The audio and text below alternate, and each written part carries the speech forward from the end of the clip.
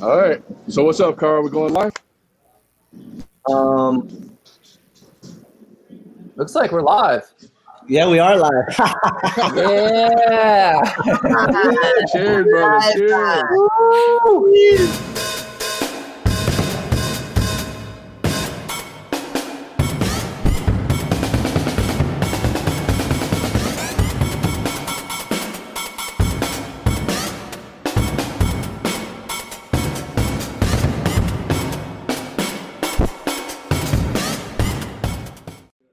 Hello. Skateboarders, welcome to TSM Live Show Season 3, Episode 8, the season finale. I am not your host. Tommy Zam. I'm actually the asshole behind the scenes that has to edit this shit. We had some technical difficulties and am now filling in. But just for the beginning. If it makes you feel more comfortable, I can just be Tommy for a little bit. Is that working? No? Alright, anyway. It's going to be a great fucking episode. We have the author of Thank You Skateboarding, Ricky Roberts III. And then, of course, the legendary Dave Swift. No introduction needed. And also music by Big Mother Gig. What else? Some commercials of cool shit. I don't fucking know. Roll it. Cheers.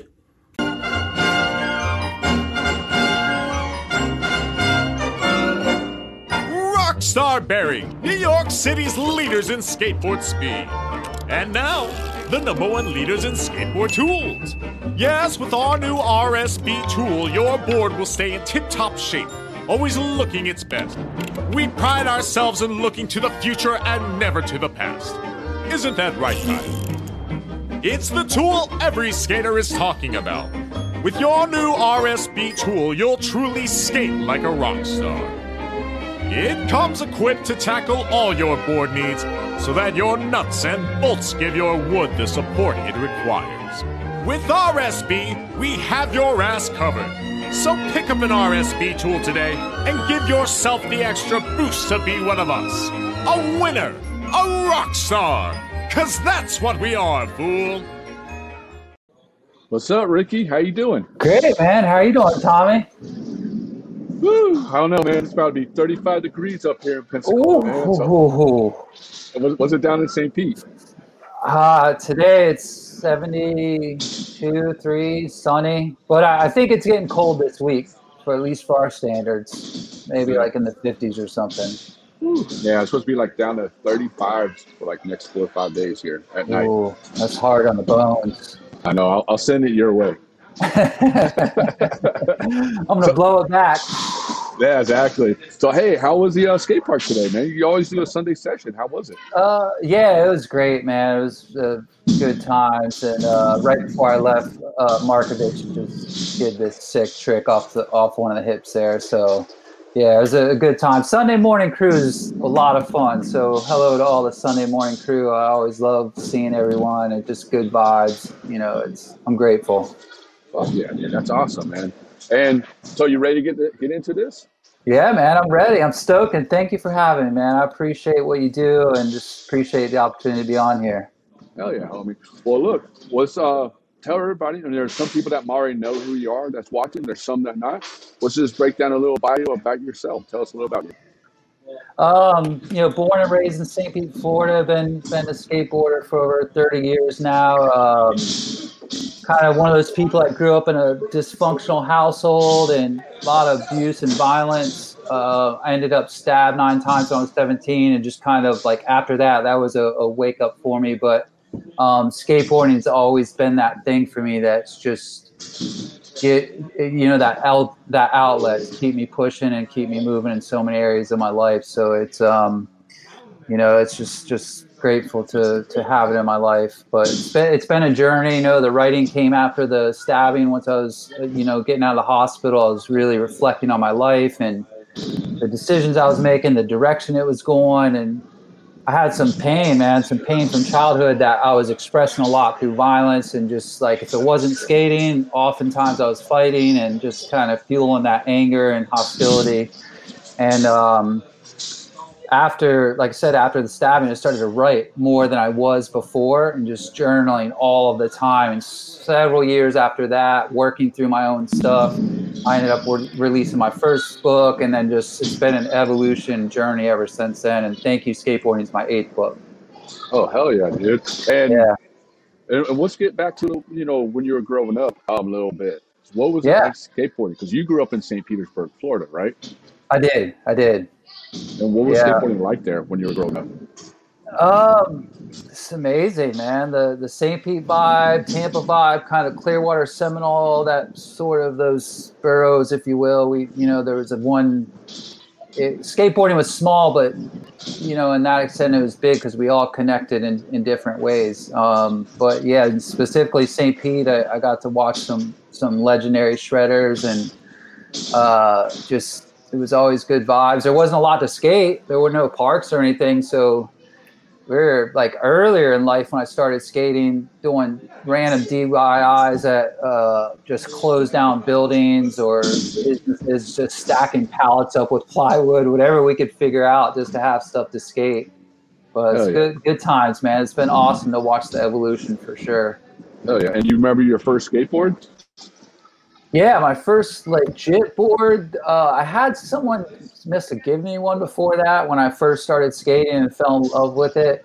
But my first full complete, Christmas complete, my first legit board, and it was on Christmas, but that's what, we like to call it, was a Tony Hawk, the blue with red, sort of skull. That's Tony Hawk's skull.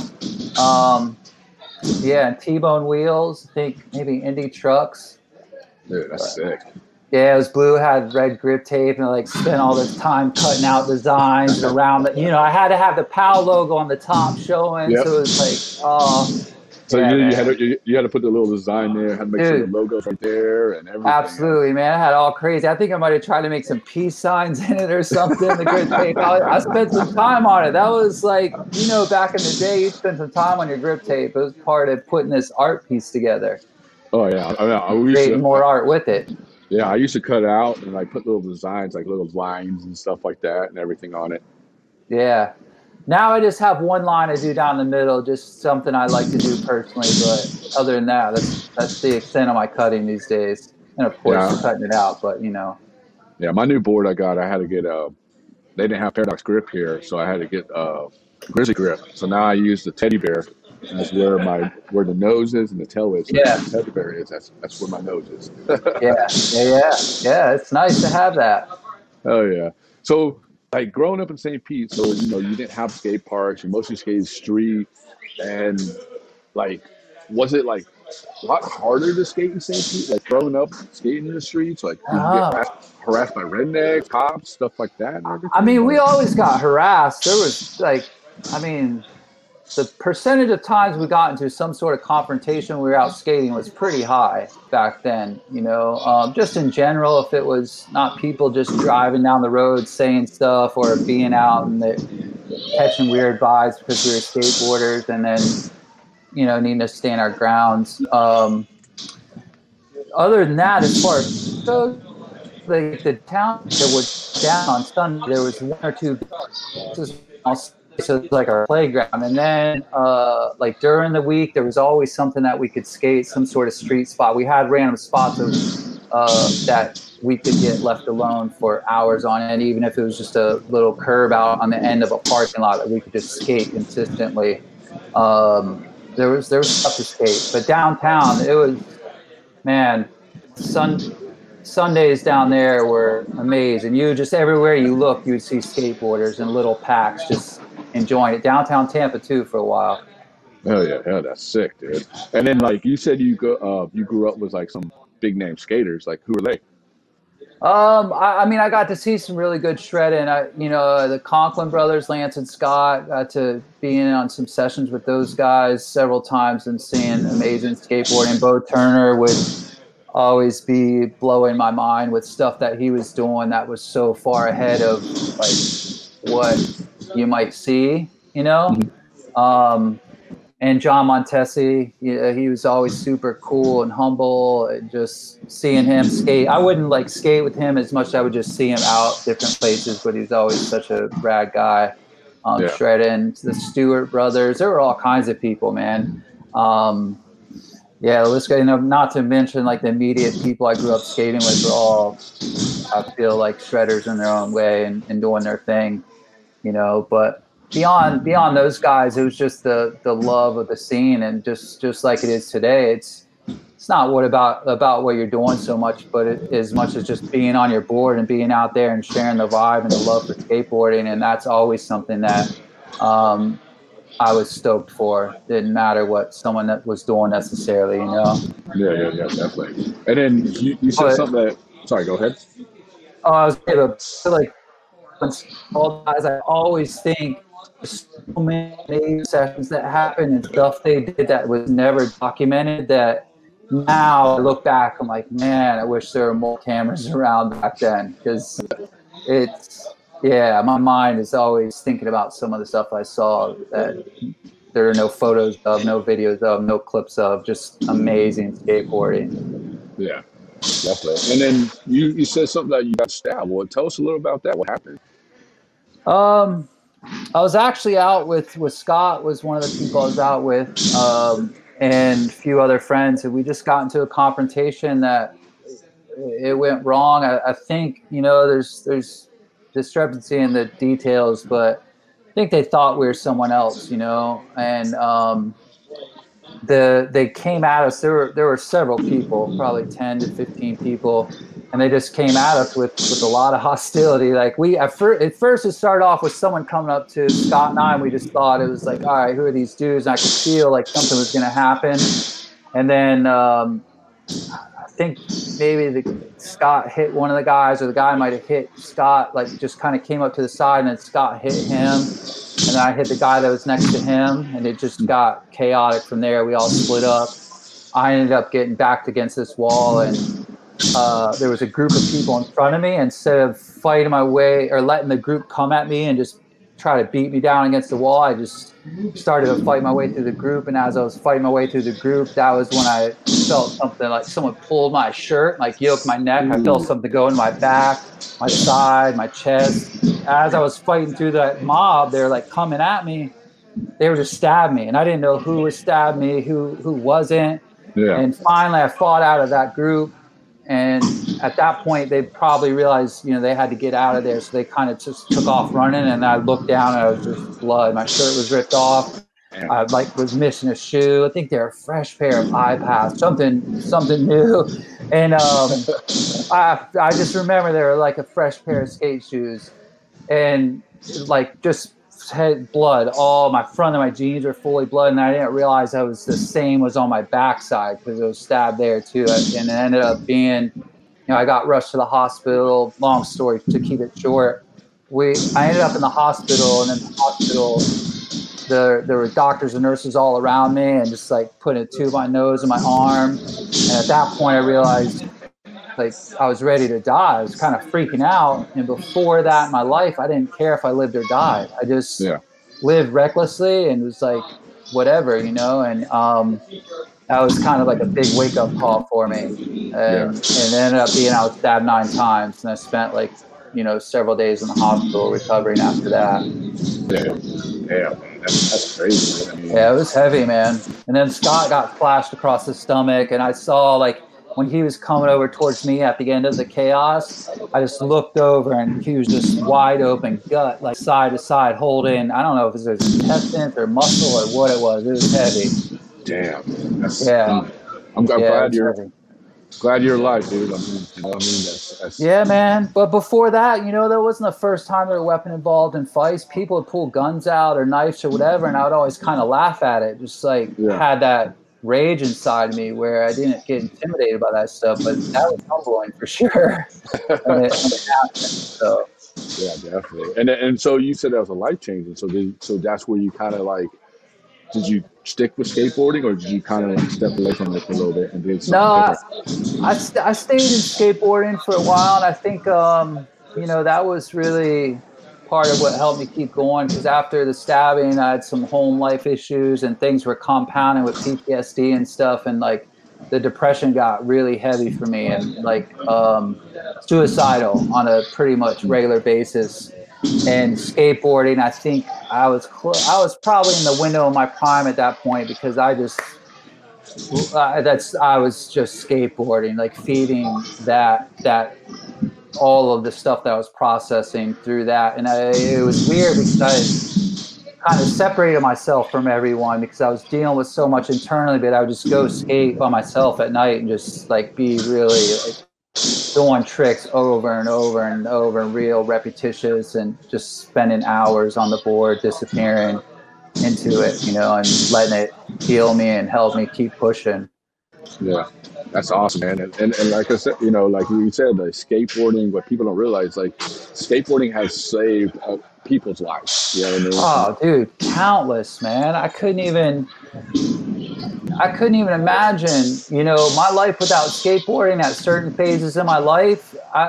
It's hard even to fathom the possibility of surviving it if I didn't have that board with 4 wheels that I could just go and be on. And still to this day, man, that's I always encourage people, especially our age, to make the time for it because, you know, our mental health is just as important, if not more important, than our physical health because everything about our life is like that's rooted in our mental health and how we're doing. And skateboarding is such a healthy outlet that helps me personally keep my mind right and keep the negative thoughts away and down, you know?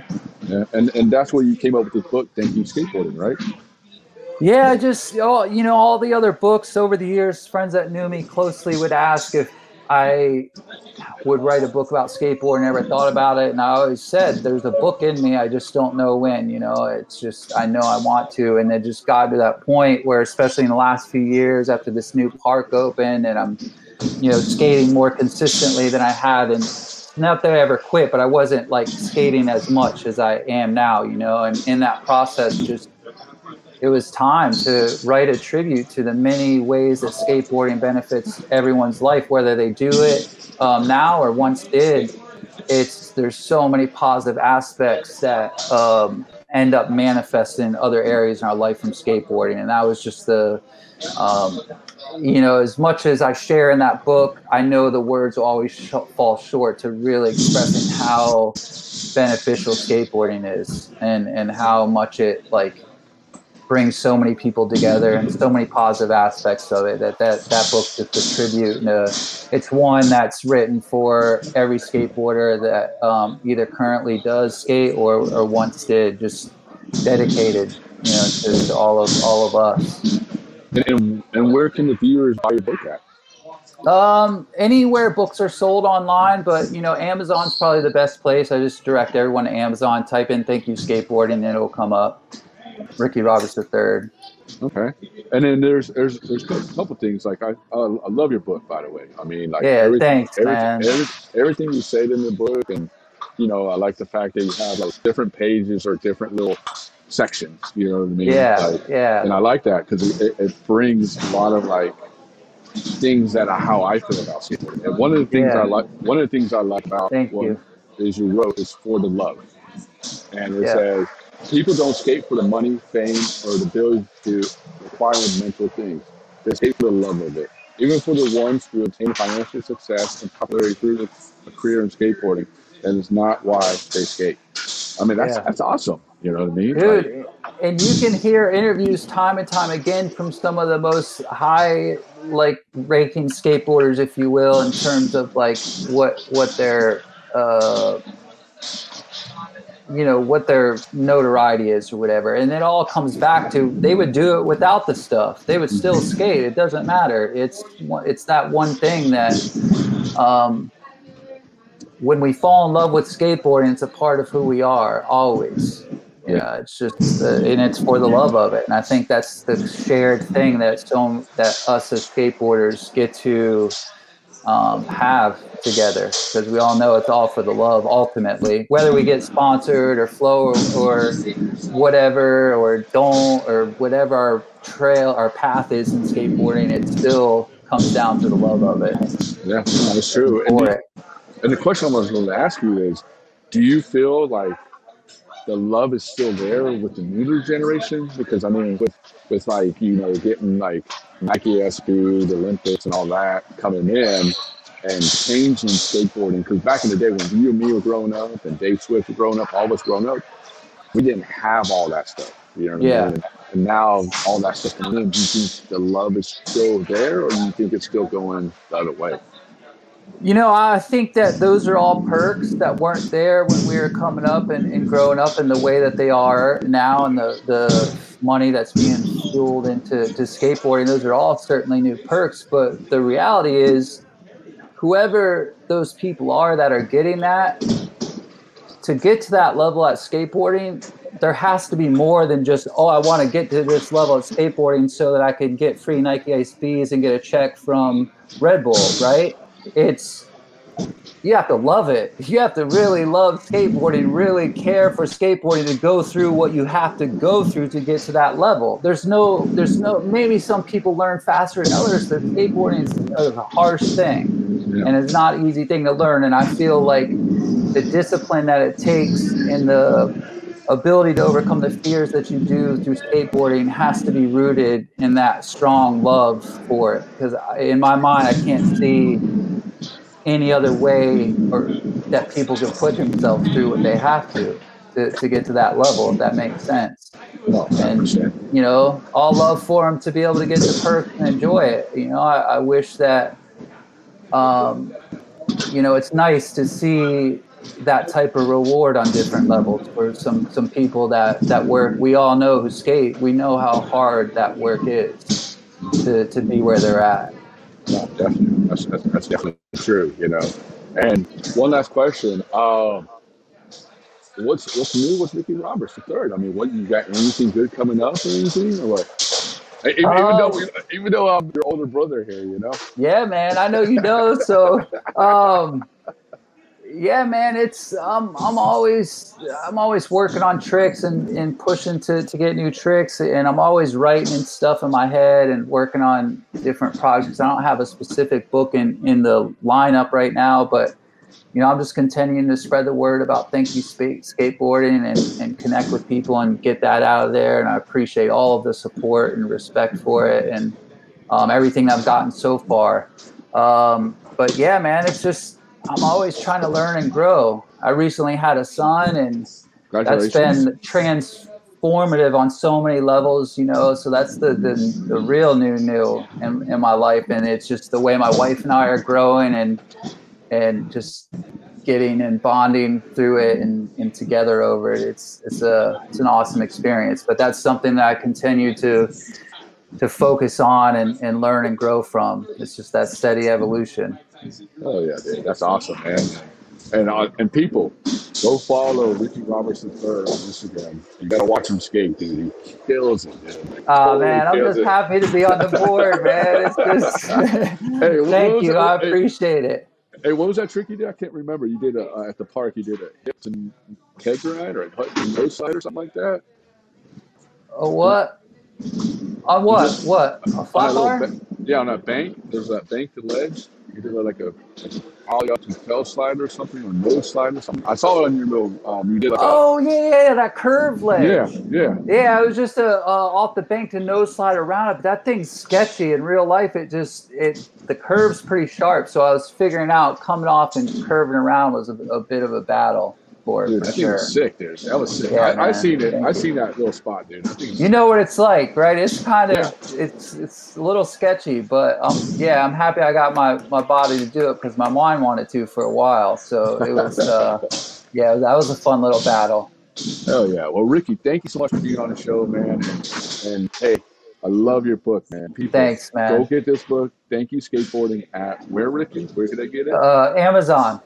Amazon.com. And if you can't find it on there, DM Ricky. Just type Thank You Skateboarding in. It'll come up. But if you prefer other venues, you don't like Amazon, Barnes & Nobles, Target, anywhere books are sold online pretty much. So grab this book, man. And Ricky, man, thank you so much for being on the show. You're skateboarding. You're killing it on your skateboard, man. Thanks, man. And I love the fact that you're spreading the love out there, and that's awesome, dude. Thank you. And you're doing the same. I appreciate you having me on. And thanks for Carl working behind the scenes. I appreciate you guys. Much love for sure. Hell yeah. Well, hey, stay on, dude. So coming up right after this commercial Spicy Grip, we're going to be jamming out with Big Mother Gig. You ready to check it out, Ricky? Yeah, man. I'm stoked. Let's do it. Hell yeah. Let's do it.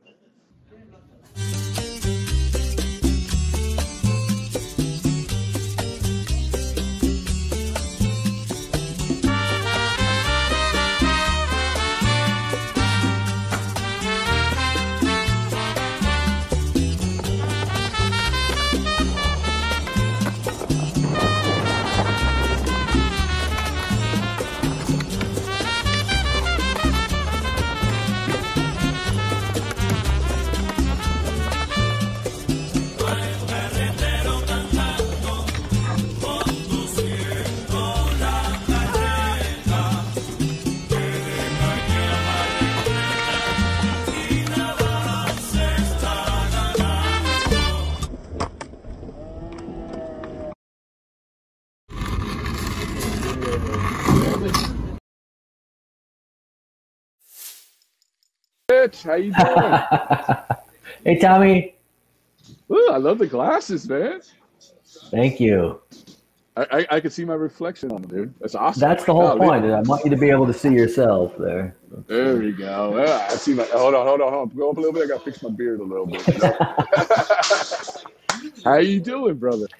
Good, man. Thanks for having me. Thanks for always supporting Big Mother Gig. You know, for a couple of years now, you've been getting behind the band, and we always appreciate that. So thank you for help us getting the word out about our new songs and stuff. Hell yeah, man. And I know I always get me and Carl get your invites all the time, but they took whenever you guys come out to LA or San Diego area, but we always miss each other. So I was like, dude, I got to get you guys on the show. Yeah, I know we've tried a few times, so finally making it happen. Hell yeah, dude. In person now. Yeah. So some of the viewers might know who you are, but some don't. Tell us a little bio about Big Mother Gig. Yeah, for sure. So Big Mother Gig, we're a band based in Los Angeles, originally from the Midwest. There was a 20-year break in the band's history.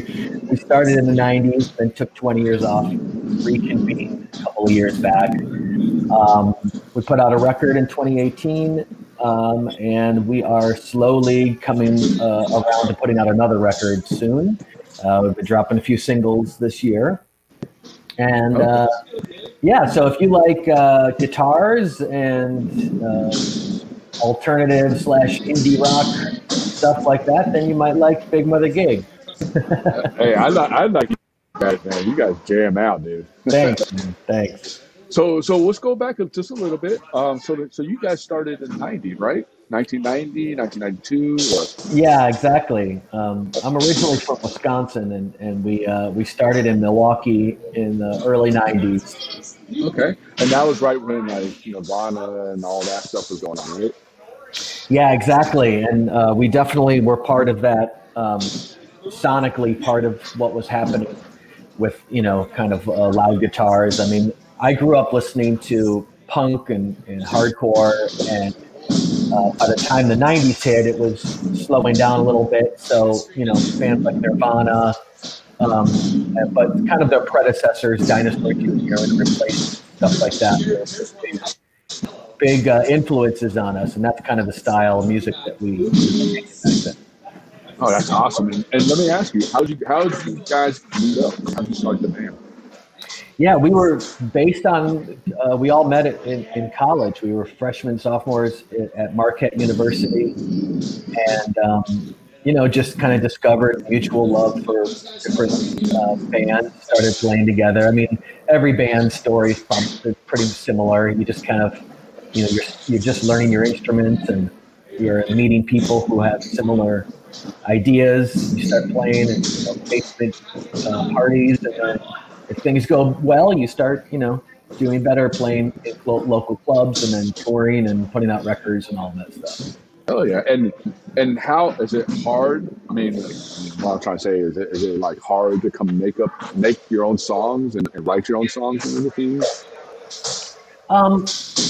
Well, I suppose it is and it isn't, because it all kind of goes. It's all, I would say that's, you either have the bug or you don't. So, and I don't mean people have, there are times in your life where you feel the need to express yourself through song. And so, yeah, there are times when it's really hard because you just don't have anything to say, because nothing is really bugging you, or there's nothing on your mind. But when you get the bug and you get the itch, it becomes easier. About 2 years ago, I wrote what's going to be our upcoming album. And I wrote that whole album in the course of a long weekend because I had a lot to say. I had a lot happening in my life, and it was time to get it all out. But there have been other times in my life when it's really difficult to write because there's just nothing bubbling at the surface, that you're trying to get at. Yeah. And then how do you come up with the titles of the song? I mean, pick like a certain word, or are you watching Netflix or something? You're like, okay, hey, that's actually sounds pretty good. I might use that as a title. Yeah, song titles are a tricky thing. I mean, I've been doing music for 25 years, so I have a lot of songs, and I find that the songs that are the best have really simple titles that are frankly just the chorus of the song. You can get really intellectual with it and name. There's this interview that there was this band in the '90s called Harvey Danger, and they had that big song on the radio, and it was called Flagpole Sitta. And that's mentioned nowhere in the song. And the guys actually said, if I had just called this song "I'm Not Sick, But I'm Not Well," he's like, I'd be a millionaire right now. So there's something to be said with just kind of going for the obvious when it comes to song titles. And then you guys are coming from Wisconsin and going to LA. How was that transfer? How was that like? Was it big culture shock? Like, how did that work out? Well, it was a gradual process. I mean, I left Wisconsin in 1996 and moved to New York. Spent about 10 years in New York City before I got to LA. So at that point, coming from Milwaukee to New York was a massive culture shock.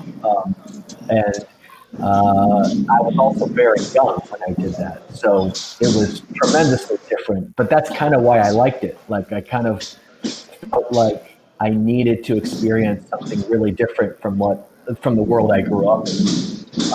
Getting out to LA was different. I was already in my 30s and 40s or whatever. And so it was a little more of a natural progression. And we've been in LA now for over 10 years. So LA really feels like home. Yeah, definitely. And then before we listen to your song that's coming up, what I was thinking, I just lost track on what I was going to say. But what did you feel like it was hard to make it out of Wisconsin? And like, if you didn't make it out of Wisconsin, would you be in LA or New York, or did you feel like Wisconsin would just got you where you're at? So everything comes down to timing, and for this band, timing never worked in our favor. And so we started in '92.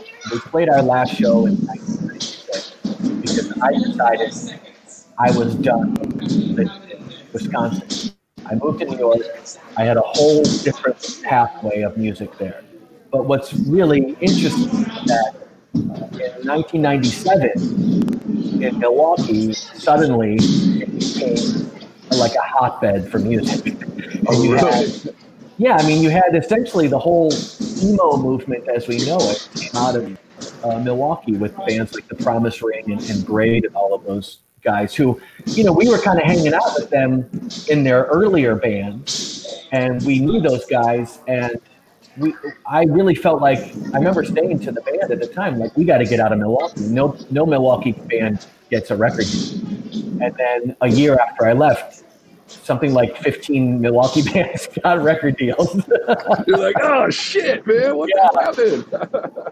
I mean, if you really dig into the course of my music career, you'll find one strategic error after another. But that's okay. I'm happy with who I am. I'm 47 years old. I'm still Hold on, you're 47? I am. Dude, you don't even look 47. I'm not hitting on you. I'm just telling you, you don't look like it, They say in music, don't ever tell them how old you are because you're supposed to be young. But I'm like, whatever, man. Like, I'm done trying to pretend, to be something I'm not. So I'm 47 years old. I'm a child of the 70s.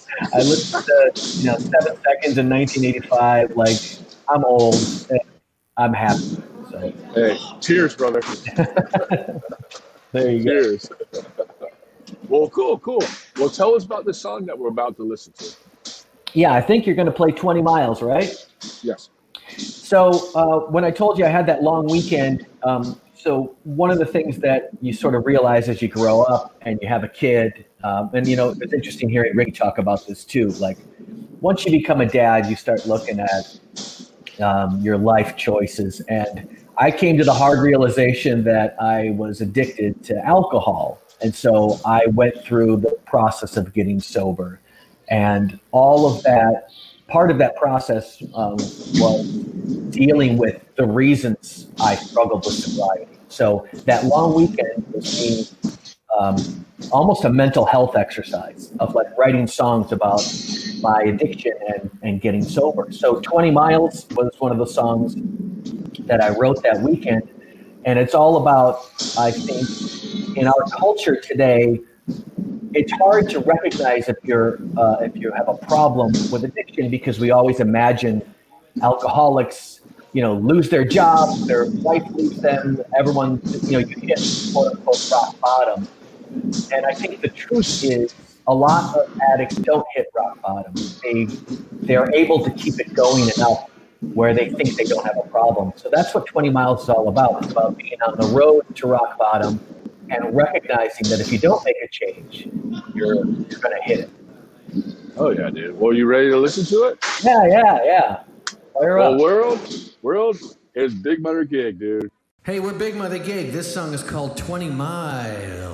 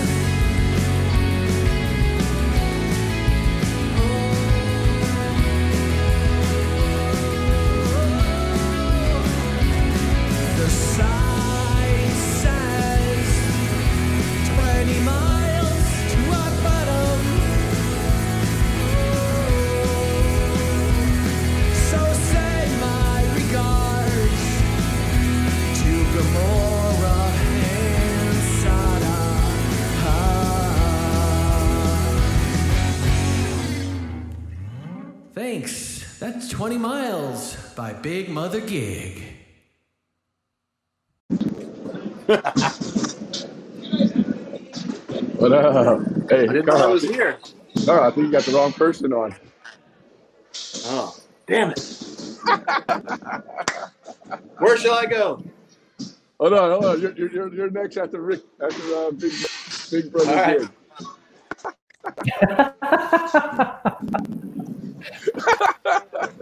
Carl, Rasta Carl back there, man. So, Dave, tell us about that song. Tell us about that song real quick. Something about 20 miles. Sprite.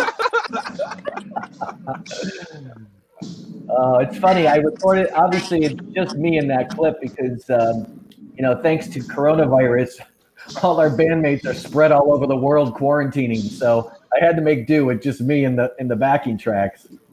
Hey, you did awesome, dude. It was awesome. I like the purple lights in the back, dude. You did great, dude. It was awesome, man.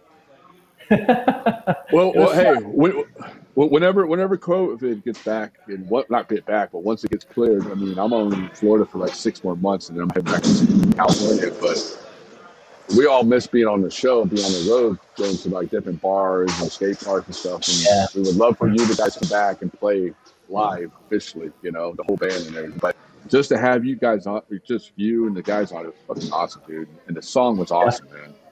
Thanks, man. I appreciate it. I really do. And before we go, what's about this new album that's coming out?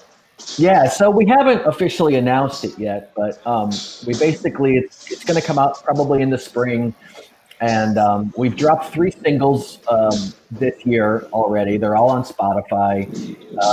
So if you're interested in listening to these songs, please check us out on Spotify or Apple Music or wherever you listen to music. You can go to bigmothergig.com to find all our social media. I'm plugging now. So do it, man. On Instagram, Facebook, IG, baby. We even have a TikTok account, if you can believe that. Oh no, you got a TikTok account? Really? We got a TikTok account. Yeah. We chick and we talk. You know what I mean? Like. Yeah. That's awesome, man. Well, dude, Rich, man, thank you for so much coming on the show, man. And one last question. What can you tell the upcoming musicians, like, who want to start their own band and go play music and record? What can you tell these people? Something I wish someone had told me when I was like 16. Spend a couple of years figuring out what you want to do before you worry about what other people tell you. So it's really difficult when you're just starting out to formalize your own vision, especially when you have people trying to direct you in a certain way. So figure out what you want to do and then just do it. And you don't become a musician when you start selling records. Like, you're a musician when you start making music. And so just do that. Make sure you're happy with what you're making. If you're not happy, then make something else. And just be honest with what you want to do. Oh, yeah. That's awesome, man. And Rich. But, as I said, I've made one error after another. So don't apologize. Hey, his advice is great, dude. Listen to his advice. But hey, people, go download, go listen to Mother Gigs singles on Spotify. Download all their albums, man. These guys fucking rock, man. And Rich, man, thank you so much for being on the show, man. And you killed it. And I can't wait till the album comes out in spring, dude. Thanks, Tommy. I really appreciate it. I really do. Well, right after this Speed Lab commercial, we're going to sit down with legendary photographer Dave Swift. You ready to check him out? I sure am.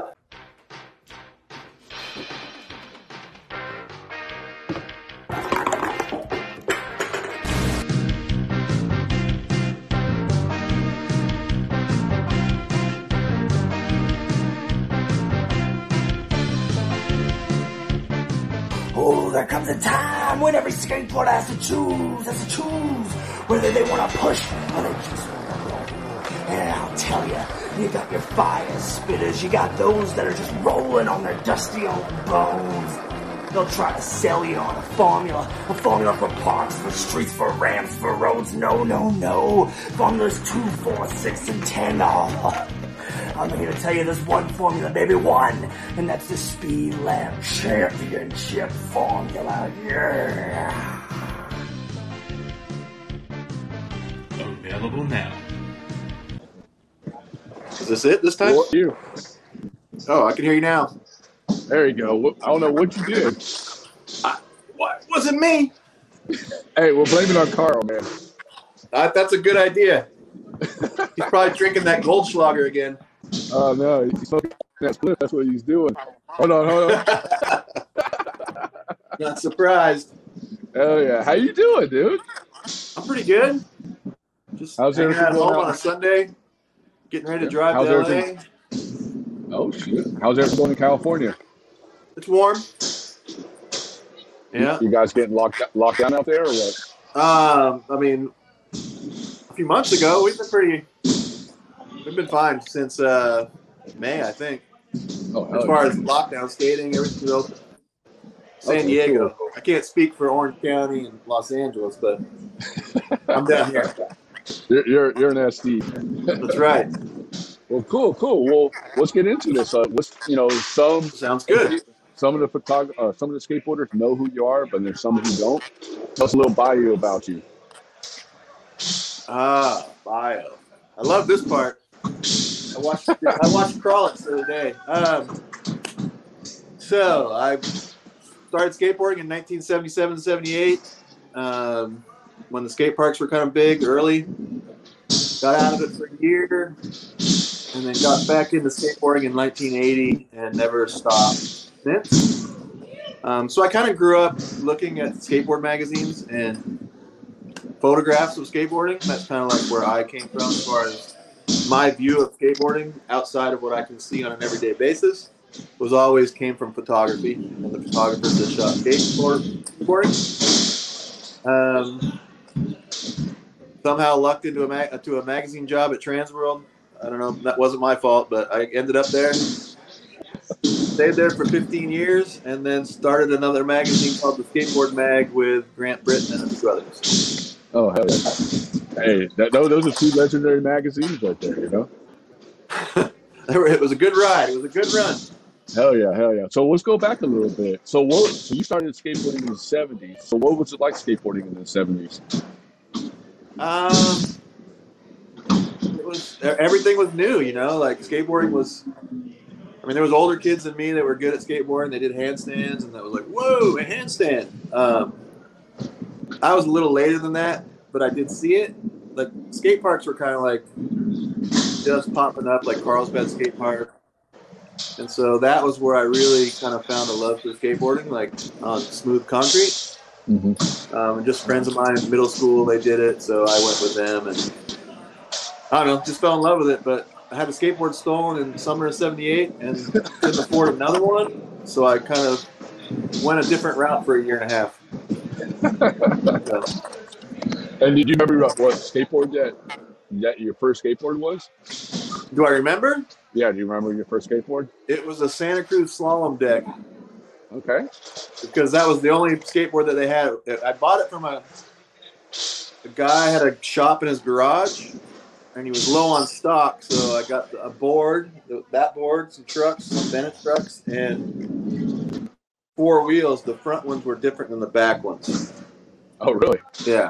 I just wanted a skateboard that bad that day that I just cleaned him out of his inventory. You're like, hey, you know what? I don't care what it looks like. Just give me whatever.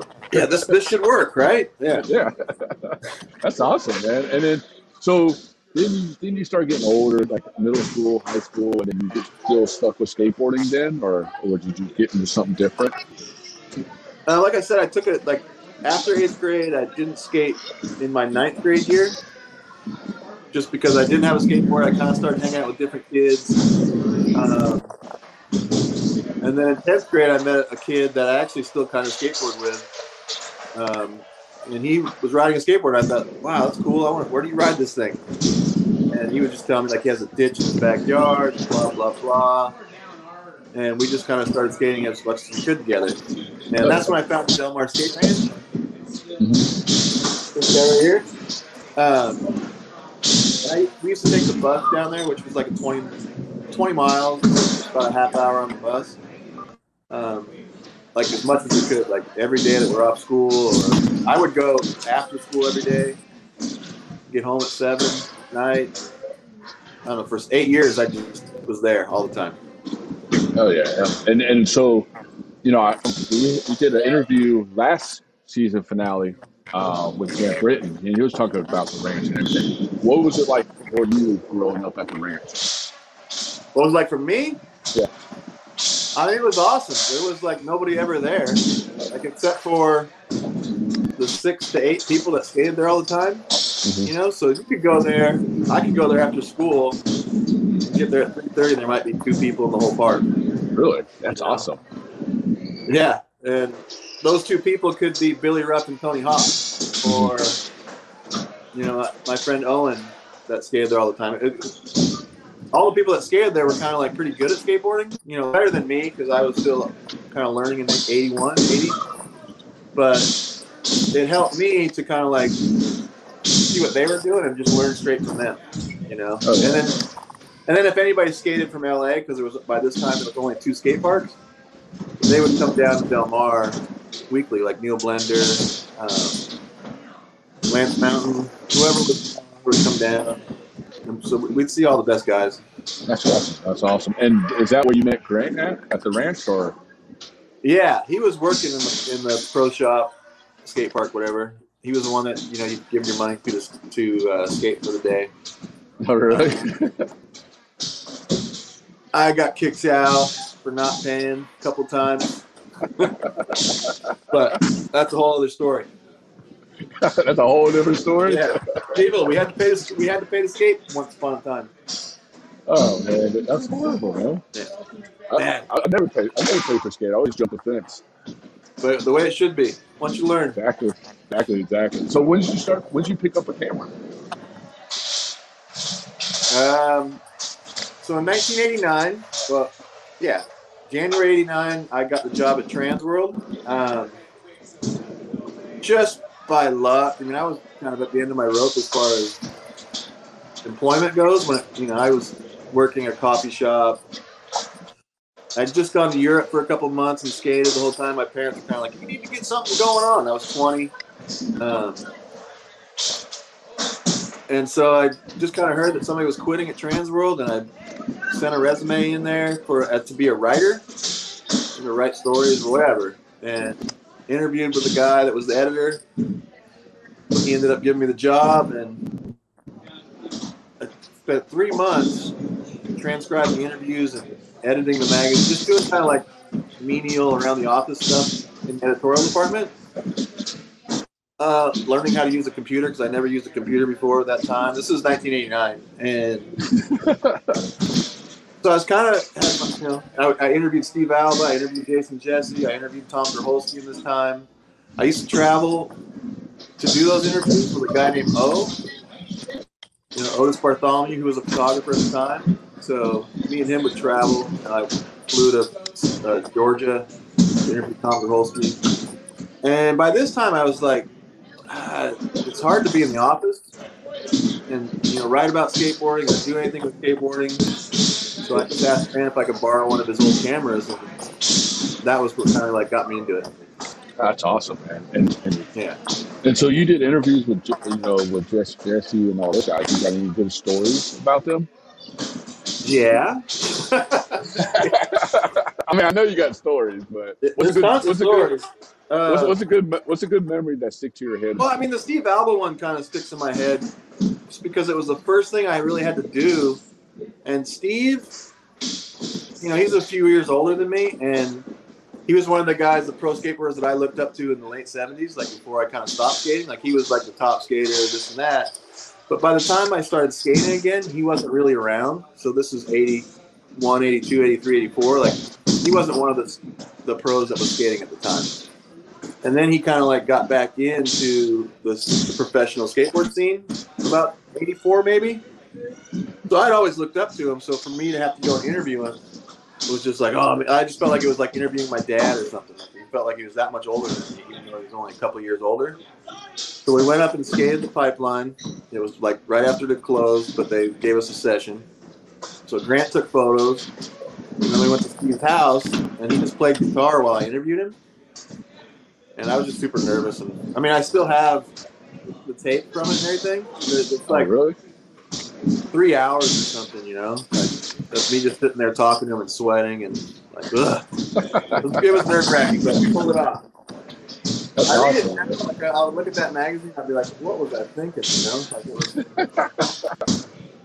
was different times. Do you remember the questions that you asked him?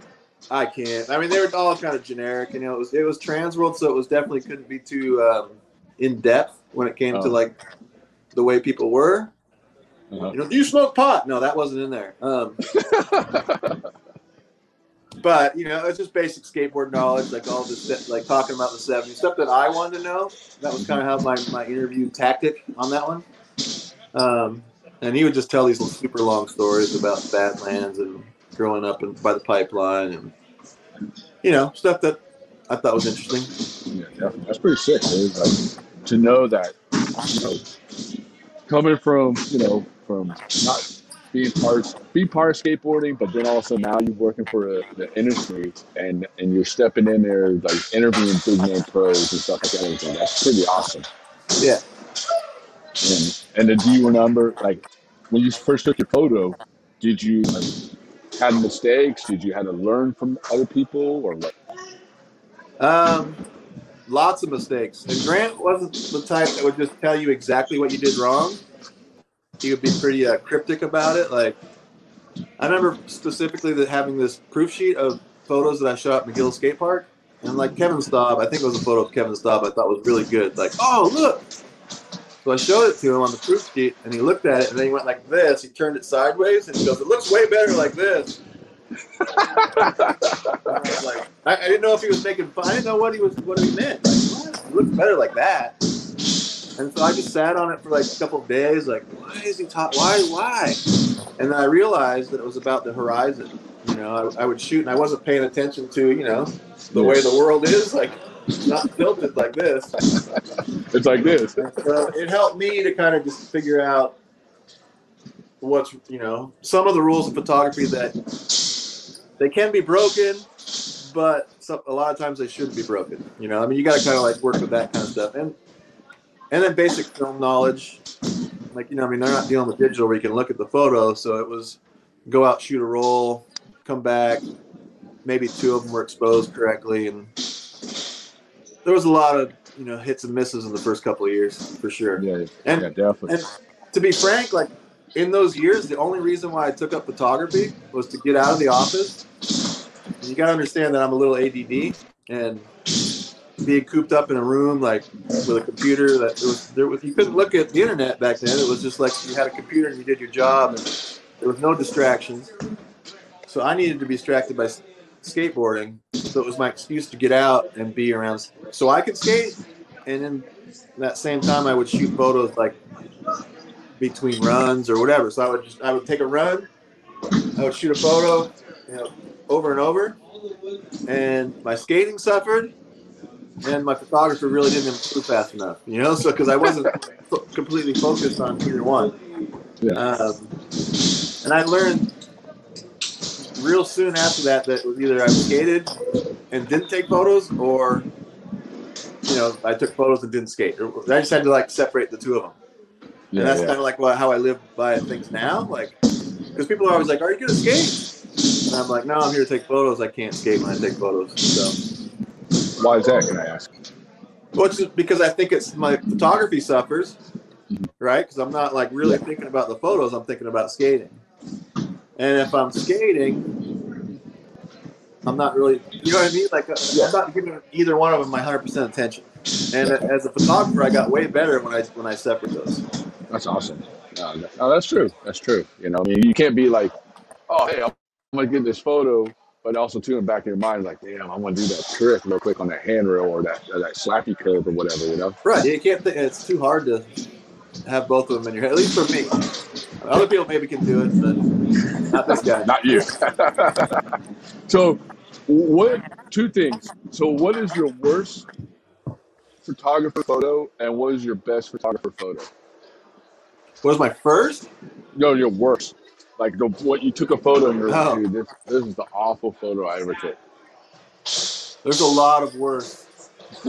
There's one that sticks to your head. File cabinet full of worse. Do I have it? I mean, it's all these photos that were like, I mean, I would say the worst ones are the ones that weren't exposed properly, or they're totally out of focus, or they're just, you know, like an arm's cut off that right here, you know, like just stuff where you look at it like, oh, I really blew it on that one. Or, I mean, one of the things that I didn't have a problem with being a skater was the timing, you know, so that was what I picked up right away was how to time a trick to make it look the way it should look. You know, like a backside Smith grind, the rail should be down, and like his foot should be a certain way. I knew that. So that didn't take much time, but like figuring out like what f-stops were and shutter speeds and how they coincided or worked together, I didn't know. And then add in film and flashes, those were really hard to kind of master together too. So, so from 89 to 91, there was a lot of hit and misses. But we're dealing with, you know, free film that I'm getting from Transworld and going on trips with the best skaters. It was a good experiment. You know, I mean, I had a good time experimenting, and it wasn't costing me any money. I was, you know, being flown around the world. And the one experience when I went to Europe in 1990 for all the contests and stuff, I was there for 6 weeks, and I had a bag of film, my camera, my skateboard, and I would just take a train to go to all these different places and meet up with people. And when I'm flying home, I don't have any idea whether or not any of the photos are going to come out. Oh, really? You know, that was pretty stressful. And from that, when I got back and I had all those processed, and I probably pulled off like 80% of the time making it work. You know, photos being good, you know, good as in magazine quality. From that point on, I kind of knew I could do it, you know? Yeah. Before that, again, it was definitely hit and miss. And what was your favorite photo that you ever took? I know there's probably 1,000 of them, but one that sticks to your head. My favorite. I mean, it might be the Heath Kirchart Santa Barbara photo where he's doing a 50-50 on the curved ledge. Yeah. Just because, again, with Heath, everything was like, he might make it in 2 tries, and that's all you get, or it might take 2 hours, you know, and that was one of the occasions where it was, he got on it right away, a couple tries, and he was like, let's shoot a sequence, and so I went from still to sequence, and so I only have 2 or 3 frames of that 50-50, you know, and yeah, definitely. when it comes out and you get it, and it's on film, it's pretty cool, you know, so I really like that one. So, do you like digital better than film? I've gotten to be a better photographer with digital. Okay. And if I could explain that, it's, you know, with film, like, you get those few tries, and, you know, in your head, you got to make sure that the skater kind of got into a trick right, but you can't look at it, and you got to hope that you exposed it right. Mm-hmm. So you didn't take a lot of risk when it came to composing photos. You know, I would go with fisheye first, and then I would try to use like a zoom lens, like a 200 millimeter lens, and maybe compose something with that. But there wouldn't be a lot of like, oh, maybe you could do it better if it was like this. And so with digital, you can just look at it right away and go, you can see what your mistakes are, where your light's wrong, if you could change it up, or I got this photo this way, I'm moving to this, you know? So it gives you a lot more ability to change everything around and make a lot of different photographs. Yeah, definitely. And then plus you don't have to sit in a dark room waiting for the photo to get made. Yeah, I didn't really have to do that. I did it a few times, and it burned my hands. Well, because at Transworld we had a darkroom guy do all the prints. Okay. They had somebody in there that worked all day, and I wanted to do it, but then when I burned my hands, I was like, I can't really do it. Because the darkroom's cool to see that thing, you know, see a photograph come out of nothing. But again, I was more of I like color photography. Okay. That might be bad for people, but no, I mean, I've always liked the way color photos look. You know, from when I looked at Skateboarder magazine in the late 70s, like they always had color photos, and they always had the best color photos, and that always popped out in my head. Yeah, definitely. No, I agree with you. Because black and white, it's cool, but I'd rather see color because I like to see like horizon and just like you could see the picture and the wheels and everything, you know. Yeah, and you can imagine that's how it looked. That's and then when you go there, you're like, oh, it didn't look like that. Yeah. And But no. so now, like, I still like film, and I still shoot film. I probably actually like film better now because I know what I'm doing more. You know, but I shoot probably 90% digital. Okay. Just because that's what clients want. Yeah. And then, who was your favorite person to shoot photos of? There's probably 1,000 of those ones, but the one that sticks to your head. Definitely Heath. Definitely Heath. Definitely Heath Pritchard. Why is that? Because he's always doing something that was way ahead of what other people were doing, I felt. You know, like he was always getting gnarly. It was always going to be something really good. He was going to pound himself into the ground until he made it, or he'd go home just beat. I feel like at the time he was underappreciated.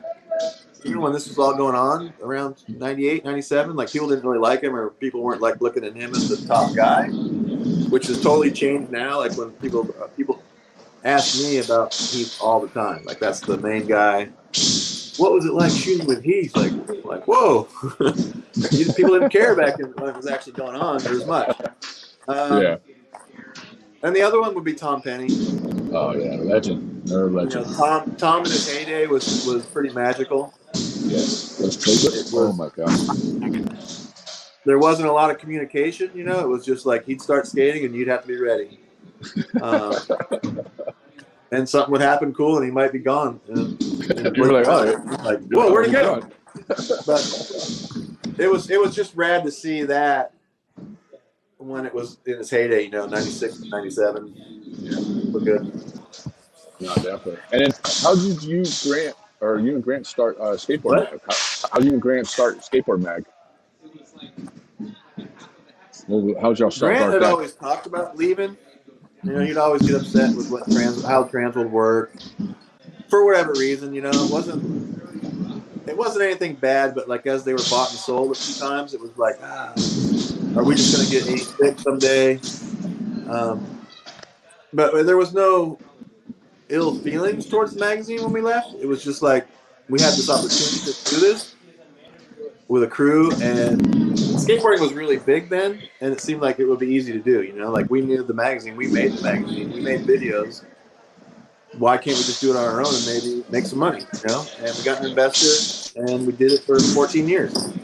Yeah.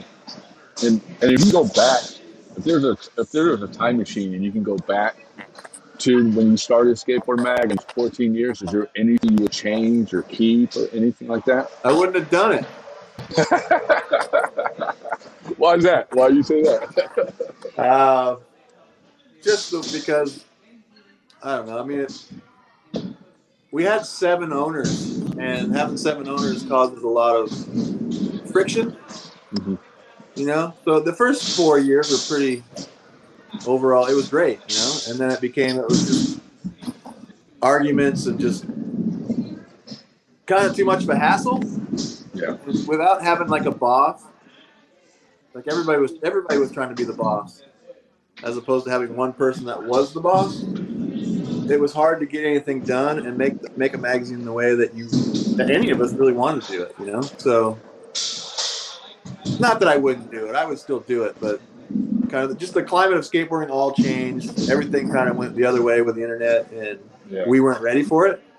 And the money, you know, we didn't have money to invest in websites, all the stuff that people do now, which is what we should have done when we had money.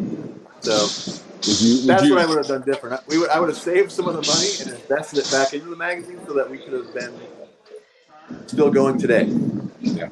I mean, I honestly, my honest opinion is like Skateboard Mag was like, when I grew up, I had, you know, the Thrasher Transworld, or Thrasher then Transworld, and then you guys came out with Skateboard Mag, and then the Skateboarder. So my favorite one was Skateboard Mag because I loved the photos in it. You know, you guys had amazing photos and didn't have like 500 ads, big ads in there, but it was just skateboarding, you know? Yeah. That was what we did it for, you know. I mean, that was, again, if I was to say the one bad thing about Transworld was when we were doing those 450-page magazines, there might have been 30 ads that weren't even skateboarding, you know? Yeah. Military, got milk, whatever, all this kind of junk that we would get upset about. And I don't think anybody would get upset about it now because they'd be making money, you know? But Yeah. in 2002, it was like, oh, this is so bad. You know, but and it's funny to hear people talk about those issues, you know, like that were 450 pages, because that was like almost 200 pages of pure skateboard like editorial, you know, and a lot of the skate ads at that time were really good. You know, I mean, like the skate ads were just as good as the editorial. So overall, it was a pretty good package. If you were a kid receiving a 450-page magazine in the mail, you know, like, I'm so pissed. I think they're happy. And there's always been a beef. I mean, I always know when I was growing up, there's always a beef between NorCal and SoCal. Is that true? It's all made up. All made up? Like it is a made up thing. like the skateboarders out of NorCal. Go ahead. Well, both magazines were started by a truck company, and then you can go from there. I mean, as far as I've been told that it was all kind of, it was made up to like bring interest into this weird battle, you know, like there was something there, and that you're either north or you're south. I mean, back in 1984, that's pretty cool, but in 1995, when skateboarding is pretty global, it doesn't really make a lot of sense. That who cares about Northern California and Southern California? It put a lot of, I think, weirdness into California, like there was some weird vibe that there really wasn't. You know, I think it made that even stronger. And then you look at it today, like, did it really matter? It was probably pretty fun for a little while. It was before my time, actually. So, I mean, you're what, 35? Right now, yeah, 32. No, 32? but I mean, when I say that it was before my time, like as a magazine guy, like I didn't get it. Like it didn't make sense to me. I understood that there was independent trucks and there was tracker trucks, but I was in Southern California and I like indies, you know. But I didn't really want to like, oh, my friend rides trackers, he sucks, you know. I didn't do that. Like, I didn't feed into it so much. And the funny part is that a lot of the rad skaters rode trackers, you know. Like a lot of my favorites, like Neil Blender and Jeff Phillips, were tracker guys, right? So I don't know. It's funny. No, it is. It is. No, I totally agree with you. I mean, I was just curious because I mean, I still hear it from other people, like, oh, NorCal, I don't like SoCal, or SoCal, I don't like NorCal. I'm just like, what's the difference, you know? Yeah. It's a weird one. And I know you you hung out with Dirty Aussie quite a few times. Do you have any good stories about Dirty Aussie? Dirty Aussie? That's a where's that come from? Good old Dirty. Because I know he's watching, so, you know, I have to mention his name there. No, I shot a few sequences of Dirty Aussie that I still have in the file cabinet. And I actually saw him when I went to Australia the first time. I think he was back there. I don't really have any stories. Like, he always seemed really mellow to me, but like, so I could never figure out why he has the nickname Dirty Aussie. I don't either, man. You know, so is he around? Yeah, he lives down in San Diego. He's back. Okay. When I was living there, we kicked it all the time. But he was a nice guy. He like really went for it when we shot. Like he did some stuff where it was like, whoa, you really pulled that one off. I don't know how. Ricky Beatball wanted me to ask you something. The hoe wheels. What's that? Ricky? Ricky Beatball. Yeah, he wanted me to ask you about the hoe wheels. Hoe wheels? Yeah. I don't know anything about hoe wheels. Huh? You know, he said that you know something about the hoe wheels.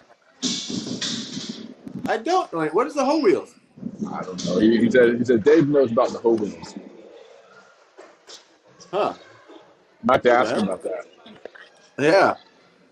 My recent story of Ricky Bedenbaugh is that, and again, I met Ricky when he was out here with Markovich in 92.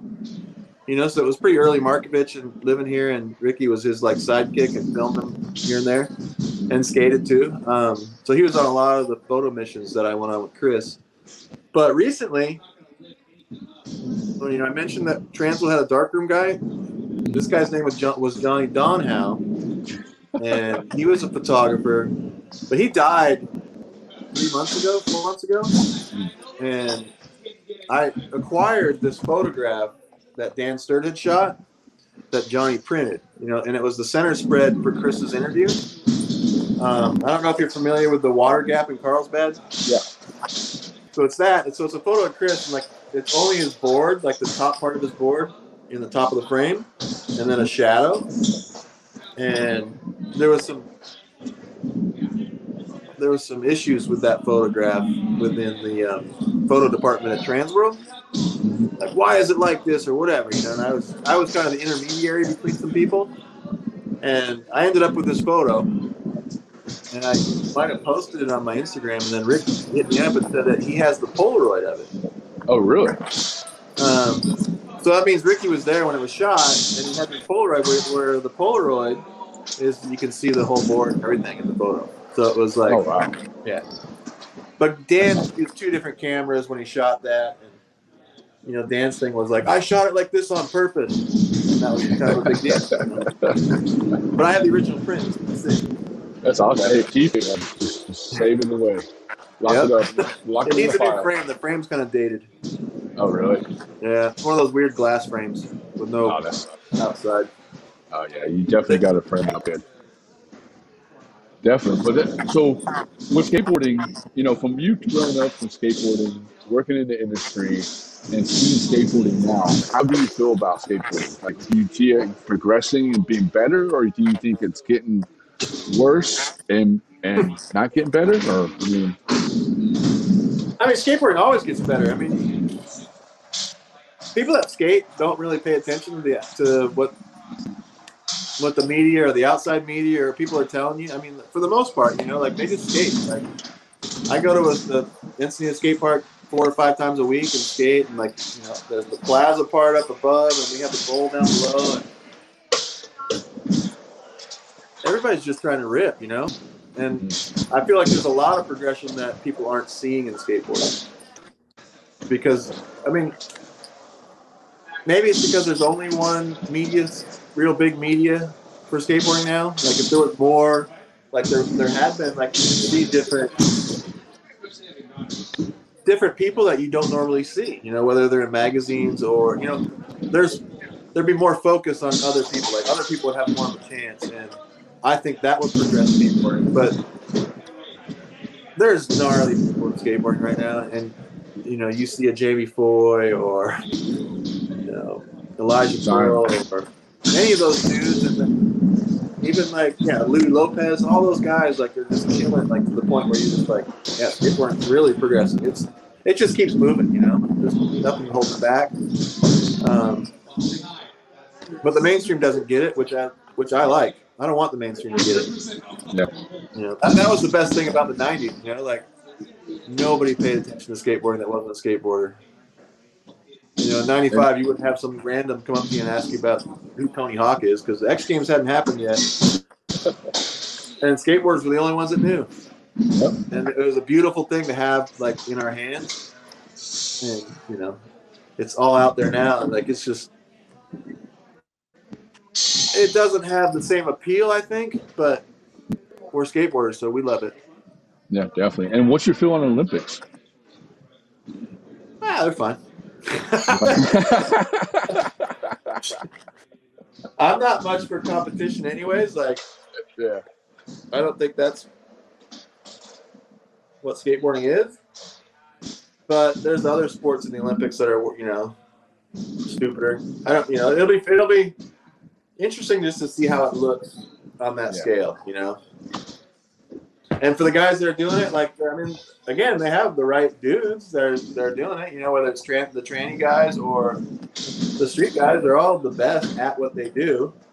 They're just not necessarily the guys that we would be seeing as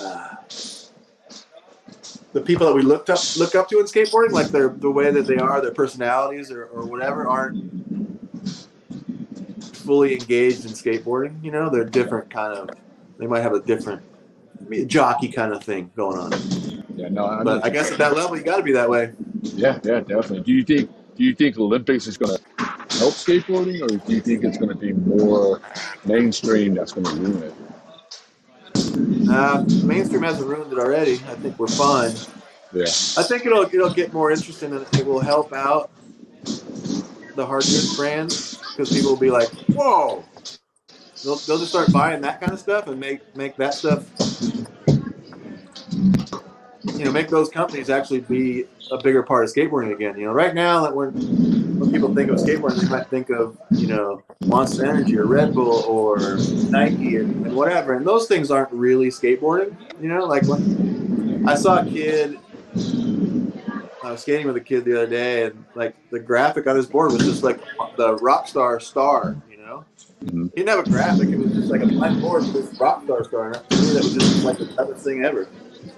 But I'm 56 years old, I think that skateboarding, the art, the people that do the graphics and all that stuff, that's what I think of skateboarding, like and what a skateboard looks like, what the wheels look like, how grounded your trucks are. Like shoes and energy drinks weren't a big part of my skateboarding growing up, so I'll always look at them as outsiders, Yeah, definitely.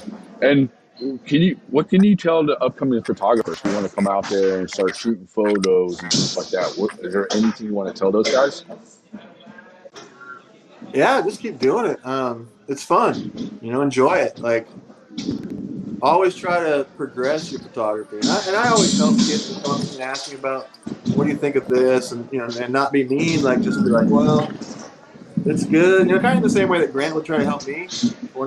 He wasn't really like saying exactly what was wrong or do this. It was like, you could do this better, or light this differently, try a flash, or get closer, but without like showing them exactly what to do. And that way they'll be able to progress their photography and have a creative mind and kind of not just do things the way everybody else is doing, Yeah.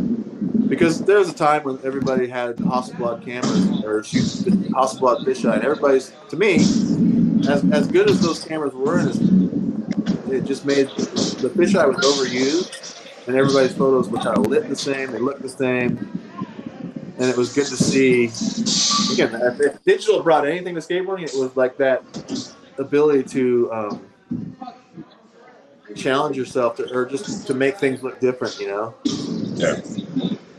No, that's awesome. And one last question: what's coming up with you? I mean, do you got anything working on? Like, are we going to see a Grant and Dave new skateboard magazine coming out or anything? What? Probably not a Grant and Dave, but I'd love to do another magazine. I mean, it's kind of like I still shoot for fun, like with the dudes around here that are up and coming guys. Like I don't really go out with any of the top skaters anymore. Like what you would think of as like, like a Heath Kirchhoff from when I was really in it. I mean, I would like to, and I can if I'm shooting for a company like Red Bull, or if I'm doing that, then I will have those opportunities. But not working for a magazine makes it hard for me to call somebody. Hey, you want to go down a 22 stair handrail? Like my Instagram? Like that just seems stupid, Oh. So. I work for a shoe company called Cariuma from Brazil. So I do stuff for them. I do a lot of stuff for ProTech helmets. So I did a lot of their images. And then that gives me the opportunity to go on trips. Like I did a Northwest trip with Liam Pace and Gavin Botker and Jesse from Seattle, Water.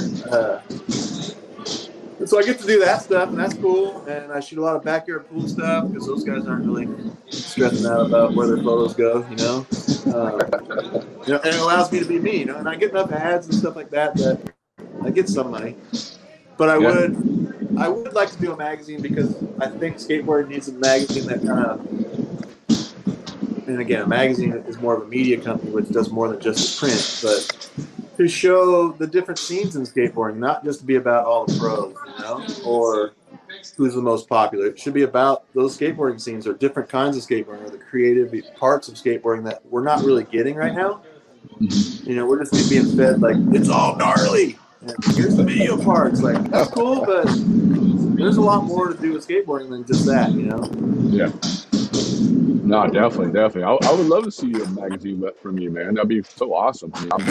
I know me, Carl, and the rest of the skateboard world will be promoting it and supporting you like 100%. Well, right on. Well, cool. Well, Dave, thank you so much for coming on the show. Thank you for what you have done for skateboarding, photography, giving so much for us as kids and upcoming kids to see what beautiful capture that you got, man. I just want to say thank you so much for what you have done. Right on. Thanks for giving me the opportunity. Oh, yeah. All right. Well, cool. Well, thanks for coming on. I want to thank you, Dave, Big Brother Gig, Ricky Roberts III. I want to thank all you guys for coming on the show. I'd like to thank the sponsors, Keen Ramps, Lowell Farms, Lakai. List goes on and on. If I forgot you, I apologize. But this is it. Season 3 is done. All right. See you guys. Season 4, brothers. Peace. Thank you. Thank you. Once again, we are Big Mother Gig. This song is called Past the Sun.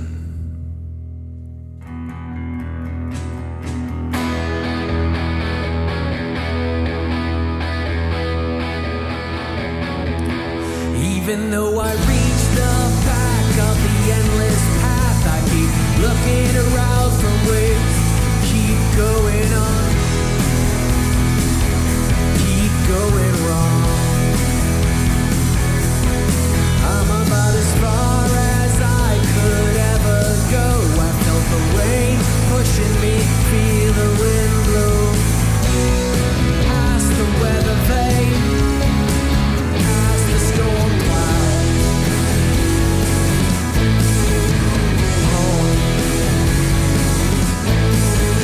I'm a busy body. I like looking busy in just a moment. I will be past the sun, past the sun, past the sun.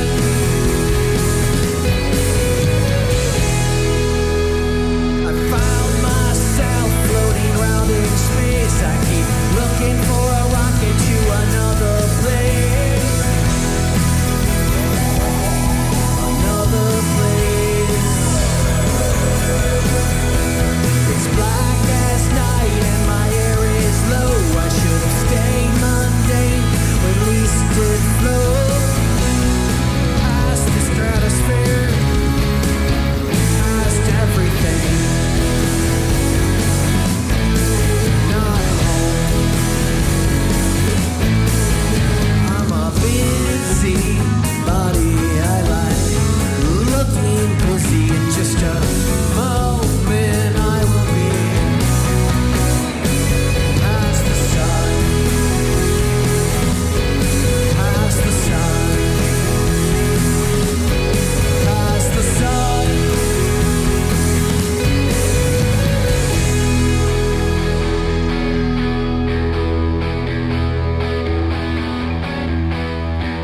When I reached the end of the universe, it didn't help, made me feel worse, much worse. Got about as far as I could ever go. I felt the rain calling me, come home, past the stratosphere, past the sun, past the sun, past the sun, past the sun, past the sun. Thank you. We're Big Mother Gig.